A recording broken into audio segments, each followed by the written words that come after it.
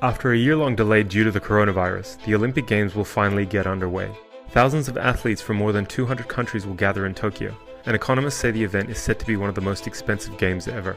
Many people in Japan are not happy they're being held during the pandemic, but these Olympics will be full of firsts.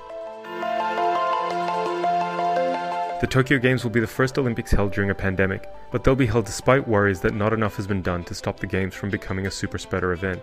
Earlier in July, Japan extended a state of emergency in the capital Tokyo after a resurgence in Covid-19 cases, including of the Delta variant.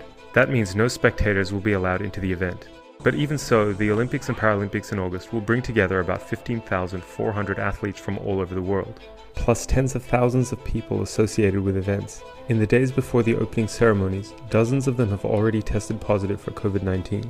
And initially, Japan had expected 7.8 million spectators at the dozens of Olympic venues.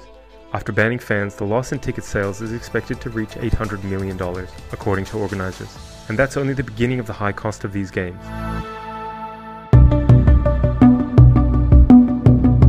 The Tokyo Games were scheduled for the summer of 2020, and the delay has cost Japan a lot of money.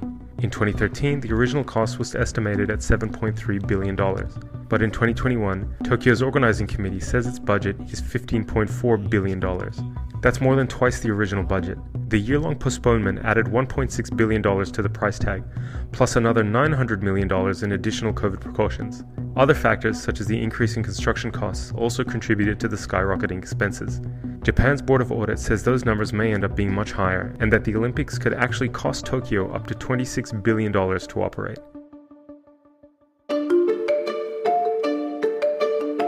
Amid calls for the events to be cancelled, the International Olympic Committee, or IOC, has said sacrifices must be made to ensure the Games go ahead in Tokyo regardless of the coronavirus situation in Japan. The statement faced a backlash on social media from Japanese people. Many accused the IOC of ignoring Japanese public sentiment that opposed holding the Olympics this year. A poll by Japanese newspaper Yomiuri Shimbun in May showed nearly 60% of Japanese people wanted the Games cancelled. Another May survey showed 83% of voters said the Olympics should be scrapped or postponed.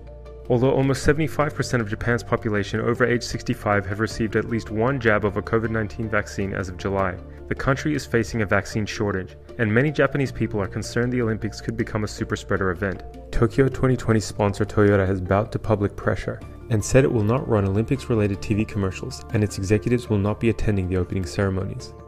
Japanese corporations such as Panasonic have also scrapped plans to attend the opening. And Tokyo police say they are on high alert over a possible escalation in demonstrations against the event. In Tokyo, dozens of protesters staged a march against the Olympics just a few days before the opening ceremony. みんな怖がっています、国民は。でも政府はそれに対する説明が一切ない。